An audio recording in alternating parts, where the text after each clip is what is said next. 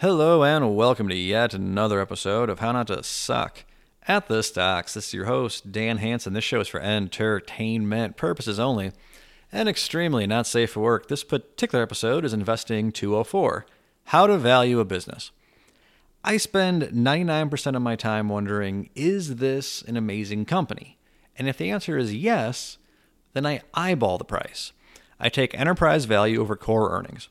For enterprise value, I take the market cap and then add all debt, excessive tax liabilities, non-recurring legal or acquisition fees, net pension liabilities, etc. Some people prefer to put these expenses on a schedule. For example, the Trump tax cut gave U.S. companies an 8-year timetable to pay repatriation taxes on foreign income. You could deduct these taxes from future cash flows and discount them back to get a net present value. Instead, I add them to the company's enterprise value. Then I subtract any assets that I don't believe are part of the core business, such as cash, investments, and most equity interests. It may seem counterintuitive to add debt but subtract cash. But think about buying a coat for $200 and then finding a $50 bill in the breast pocket when you get home. How much did you really spend on the coat? $150. I already talked about core earnings last time, but I do want to stress that you don't want to double count. Don't add a company's debt to enterprise value and then also deduct principal payments from future cash flows. Now I have a multiple to work with. My judgment about the business dictates whether I believe that multiple is headed higher, lower, or will stay about the same. And in most cases, I have no idea.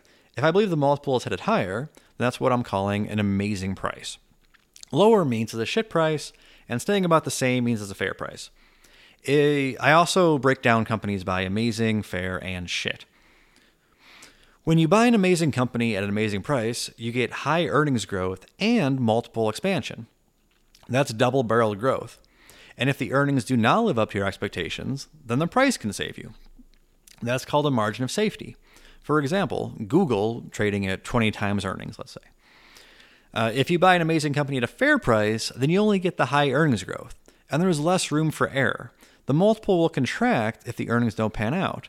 But even if that happens, you may still achieve a fair return. For example, Microsoft at 30 times earnings. I don't believe in buying amazing companies at a shit price, though you can make a lot of money buying growth at any price. The problem is that if earnings do not pan out, then multiple contraction can devastate you. I will share a spreadsheet that I've built to help illustrate this point in a future episode. But for example, Amazon at 60 times earnings, let's say. You can make a great return by buying fair companies at amazing prices and flipping them. It's just not a game where I would have any advantage. I don't have enough faith in my valuation ability. For example, Foot Locker at 5 times earnings. Shit companies are unbuyable. You cannot get an amazing deal on a piece of shit. I think this is where a lot of value investors get themselves into trouble. They let their spreadsheets talk them into it. I add dividend yield to the expected earnings growth rate. Share buybacks don't explicitly enter my valuation. I already deduct cash from enterprise value, which implies I believe it will be put to good use. Perhaps it's the wrong way to look at it. I'm always looking to improve my process. And if a company is issuing a lot of shares, I've probably already dropped out. Anyway, that's it. I wish I had a magic formula to share, but there isn't one. The whole process comes down to doing your own work, thinking for yourself, and recognizing when value slaps you right in the face. If you need 20 tabs open in Excel to determine if something is worth buying, then it's probably not. All right, this has been Dan Hansen with How to Suck at the Stocks. Till next time.